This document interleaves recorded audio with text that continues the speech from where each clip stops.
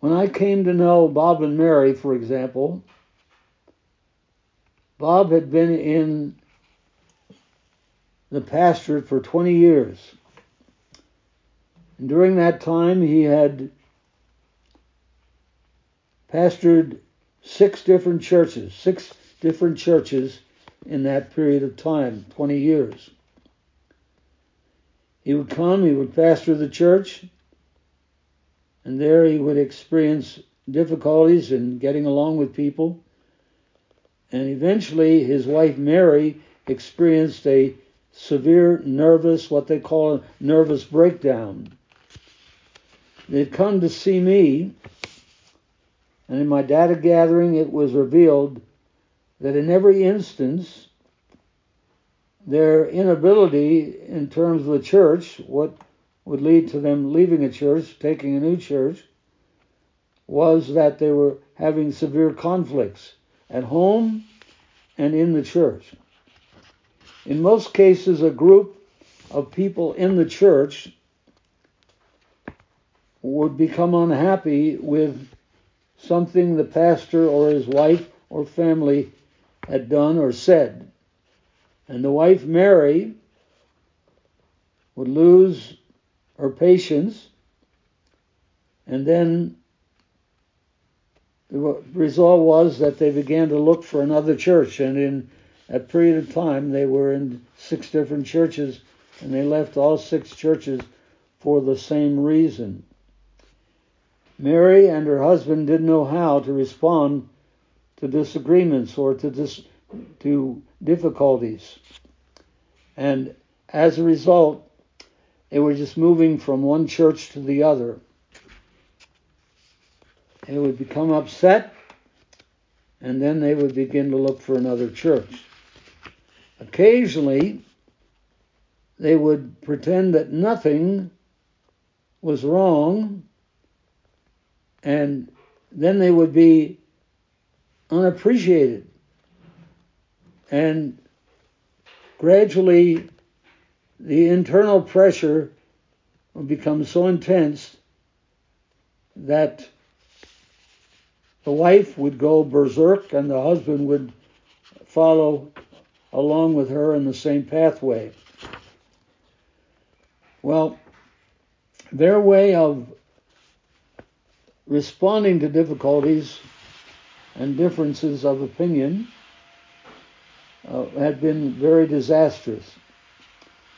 The wife Mary was an internalist, and the husband was a confronter. In other words, Mary wouldn't say anything, she'd just push it down and be very miserable herself, and it would spill over into their marriage relationship. But the husband would fight with anybody who came along. He was very open with his opinions and very dogmatic about those opinions. And if people wouldn't agree with him, then he would also begin to become very upset and say things that he shouldn't say and begin looking for another church. Well, the husband's way of responding to conflicts was that he was a fighter. Mary was a suppressor. Bob was a confronter. Bob would take a stand and carefully and specifically explain why the other person's position was not right. He would do it in a feisty kind of way. And he would tell them why their positions were wrong. And finally, people would do some things and capitulate to the pastor, but they still weren't having good relationships, and they became polarized in their opposition to the pastor, or else they withdrew from the church. Eventually, when too many people responded to the pastor, they would think about, the pastor and his wife would think about leaving, or the people would leave. And so they were just moving from one church to another in a very brief period of time, until they ran out of churches to which they could go, or who would even think about them as far as becoming a pastor. Bob and Mary's personal happiness was being destroyed by their sinful ways of dealing with disagreements. More than that, their effectiveness for Christ's service declined severely. They were both gifted people who could have contributed significantly to the building up of fellow Christians. Unfortunately, their contributions were severely impaired by the way they dealt with conflicts. Scripture declares that peacemakers who sow in peace cause a harvest of righteousness. That's James chapter 3 and verse 18. If you want to produce a harvest of righteousness in your family, James says that you should not expect this to occur in a home marked by fighting and quarreling. It will happen in families where peacemakers, if you want a harvest of righteousness, people must be peacemakers. And they must sow in peace. That's what the scripture says. If they sow in peace, they will reap the harvest of righteousness. In Psalm 133, the Bible emphasizes that same thought. It compares unity in the family or with other brethren with the anointing oil that was poured on Aaron when he was set apart for a priestly ministry in Exodus chapter 29 and verse 7, and Exodus chapter 30 and verse 25. He was thereby, by the pouring of oil on him, that was the way of anointing a priest at that time, he was set aside for the Lord's use. The psalmist says that when you have a situation and want to maintain unity, you must be set apart for the Lord's service. In an atmosphere of peace and unity, God blesses and uses people in a special way. And where there is that lack of peacemaking or preventing of conflicts and then making peace, you will not have a harvest of righteousness. Another phrase in Psalm 133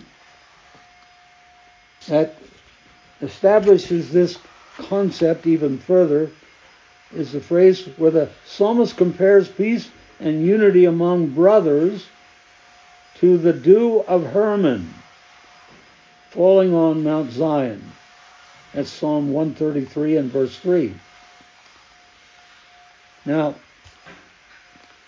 between the rains of early spring and late summer in Palestine at that point, there was little precipitation that fell upon Palestine. And if the crops were to grow, they needed additional moisture. Fortunately, the scriptures indicate, and history also teaches us, that when conditions prevail, there's a harvest of righteousness. When they fail, they had to have the moisture, which came by way of the dew. And they had a particular strong dew in that particular area of the country, and that's what kept the harvest from becoming a complete disaster. Fortunately, unless severe conditions prevailed, many sections of Palestine were blessed with a heavy dew. Nowhere, however, was the dew heavier than around Mount Hermon. And as a result, the fields in this area usually bore an abundant harvest. In similar fashion, the psalmist indicates that God's blessing is abundantly bestowed on people, individuals, families, churches, where there is unity. Drought conditions may prevail all around these people, around these churches. Evil may oppose the work of God in the church or in the lives of the people, but in their relationships, in and out of the home, as well as in the church, the blessing of God, Psalm 133, yields a harvest of righteousness. Now, someone has said, and most American marriages go through several phases. Phase one is entitled enchantment. Marriages during this courtship phase are enchantment, or the early days of marriage may be enchantment. That's when romance reigns. Everything is wonderful, and one's mate can do no wrong. Whatever minor flaws or differences exist, the couple believes are not all that serious, and they don't allow them to interfere in their marriage relationship. That's phase one, which we call enchantment. And then there comes phase two. This is the reality or the conflict phase, where either marriage partners are forced to recognize that they don't always see eye to eye. Previously, they didn't, but they failed to recognize that that was true, and so they pushed their differences down. Gradually, they began to realize that they didn't marry themselves. They see that the other person has real faults, and that they have some strong differences on certain issues. Slowly, but in some cases more rapidly, the conflicts arise between them.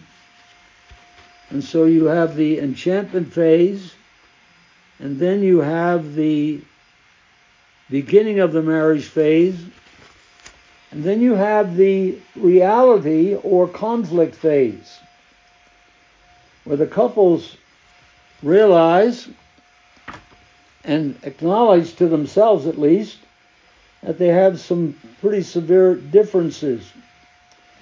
They haven't learned how to handle those differences or solve those differences, but now they come to the fore. And then people finally come to the place where they think they can't handle those differences, and they move toward divorce. And so you have people who are pushed into the unhappy status quo phase of marriage, where they just exist, but they aren't really in harmony and enjoying their relationship. This particular third group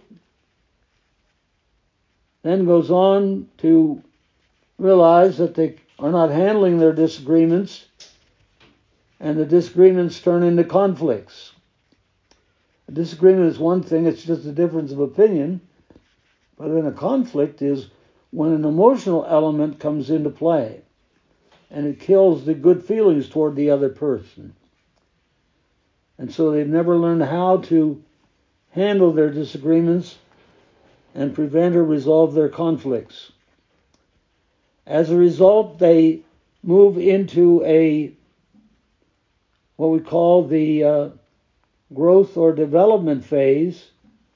And for them, marital or family disagreements provide the context for a lack of progress and severe conflicts with an emotional element to it, where you lose the warmth toward the other person and the good feelings toward the other person as well.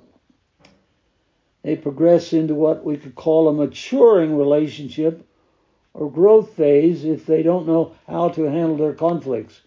If they learn how to handle their conflicts, resolve their conflicts, then they can move forward into an even deeper relationship. But until they learn how to do that, they're in conflict or disagreement. And so progress and on the job training in applying biblical principles is so necessary. These people are not reaping a harvest of righteousness because they've not learned the important skills of preventing or resolving conflicts. Well, the question is, how do you become a peacemaker? If you want to harvest righteousness, you have to be a peacemaker, the scriptures say. How do you harvest righteousness? How do you become a peacemaker? Where you learn how to resolve conflicts rather than become a warmonger. What's involved in preventing and resisting conflicts biblically? Well, understanding why conflicts arise out of disagreements is important. Disagreements that are not handled properly turn into conflicts, which begins to affect the marriage relationship, or if it's outside of the marriage relationship, it reflects church relationships or relationships with other people in general. So the question is, what is the source of quarrels and conflicts among you? That's the question that James chapter 4 and verse 1 asks. And understanding why they arise is the first step in overcoming them. You have members of the same family with different personalities. Obviously, they're not the same. They're not carbon copies of one another. Their perspectives and their values, their gifts, their abilities, their interests, their likes, their dislikes, their level of education, the level of their intelligence, and of their training enters into this. These disparities, these differences, frequently provide occasion for misunderstandings that can lead to contention. And so differences is a major contributor to family conflicts if they're not handled properly. Because of different gifts and talents God has given to us, as described in Romans chapter 12, verses 4 through 6, and certain chapters in the book of 1 Corinthians, we may have a deeper interest in certain things than other family members do. It's easy for us to think that everyone should be as devoted to a particular concern as we are. If others are not, we can become pushy and communicate that there is something wrong with them for their lack of interest in what you're interested in, or their lack of excitement about what you're excited about. Contrasting styles of decision-making can lead to family quarrels.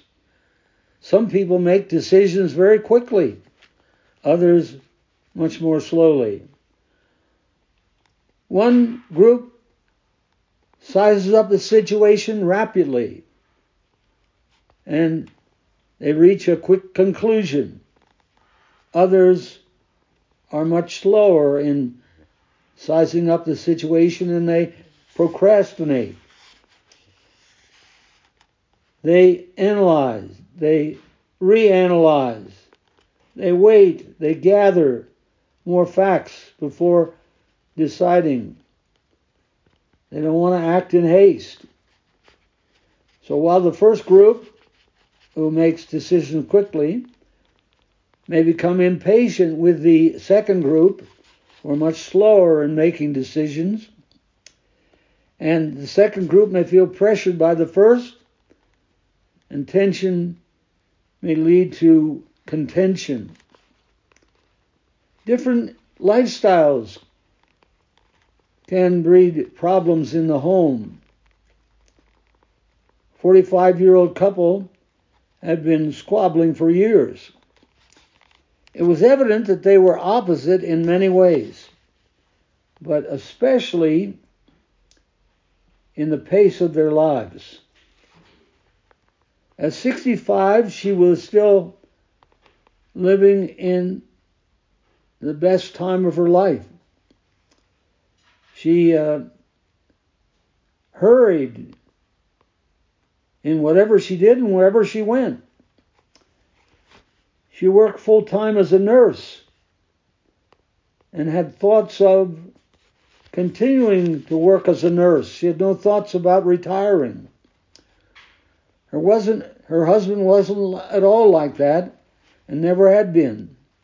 He was slow, very, very slow. When he moved, he did so just barely.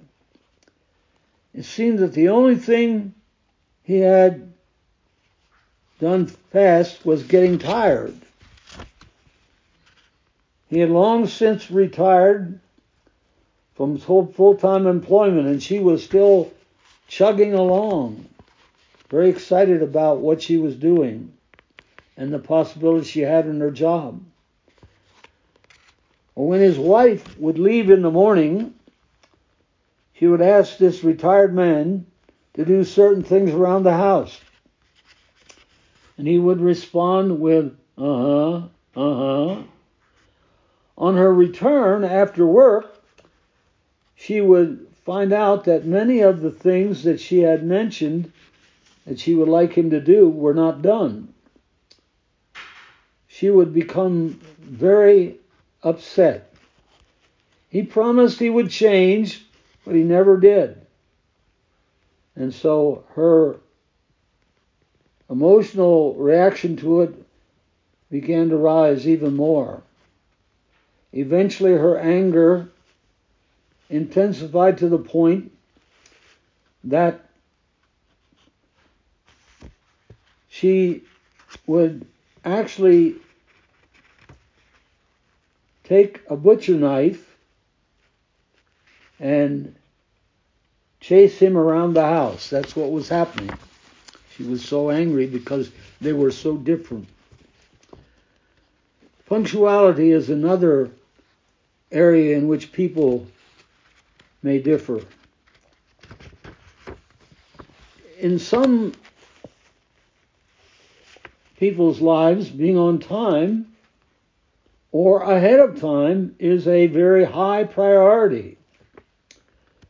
Schedules are made to be kept regardless of what happens. For others, the promptness is not crucial at all. If they arrive around the appointed time, or at least before the event is over, that's fine. Flexibility and responsiveness needs are more important than punctuality. So they disagree as far as the importance of punctuality or keeping commitments on time. Even such a matter as how food should be prepared may be the catalyst for family discord. A physician and his wife were experiencing severe family disruption. Though conflicts had developed on many things, one of the hottest areas of conflict had to do with food preparation. Because of his concern about colostomy, he thought she could cook everything with water. She maintained that cooking with the right kind of oil was satisfactory. Besides, she considered the kitchen to be her realm, and she didn't like him telling her what she should do in her domain. And then two differences in age, in training, in priorities, in values, or in terms of experience may account for many variances in viewpoint between people and their children, or people and each other. Exactly when training children, the parents must make allowance for their age and for the experience gap. Their children don't know as much as they do. They haven't had the experiences that they had. And so they must, in these terms of some people, leap in and do what Paul said. Forget what Paul said when he said, when I was a child, I thought as a child, I spoke as a child, and it was when I became a man I put away childish things. That's 1 Corinthians chapter 13 and verse 11. Well, some people have never been willing to do that, and they're married to someone who is, and that is a source of disagreement which may lead to conflicts. Well, parents must remember that children are children, and that they will perform and behave as children as well. Parents must remember that the child's way of viewing things is not the same as the adult's way of viewing things. The child's way of doing things is different from the way that they did it. They don't do it nearly as quickly. And so that can cause differences even between the parents as well as between the parents and children. Well, parents must remember that a child's way of viewing things may be different because of experience or just because of age. And so these are areas in which the husbands and wives can disagree, as well as parents and children. They have to learn how to resolve those conflicts. Read 1 Corinthians 13 and verse 11, which makes this very clear. Parents become the parents, and they must be people who are willing to make adjustments and think in terms of the differences in age and differences in experience and differences in teaching. They must keep that in mind. Parents must remember that the child's way of viewing things is different. And they must realize that even people who are adults may view things differently. So, in families where they don't keep that in mind and don't handle those different perspectives properly, the conflict which involves an emotional element can arise.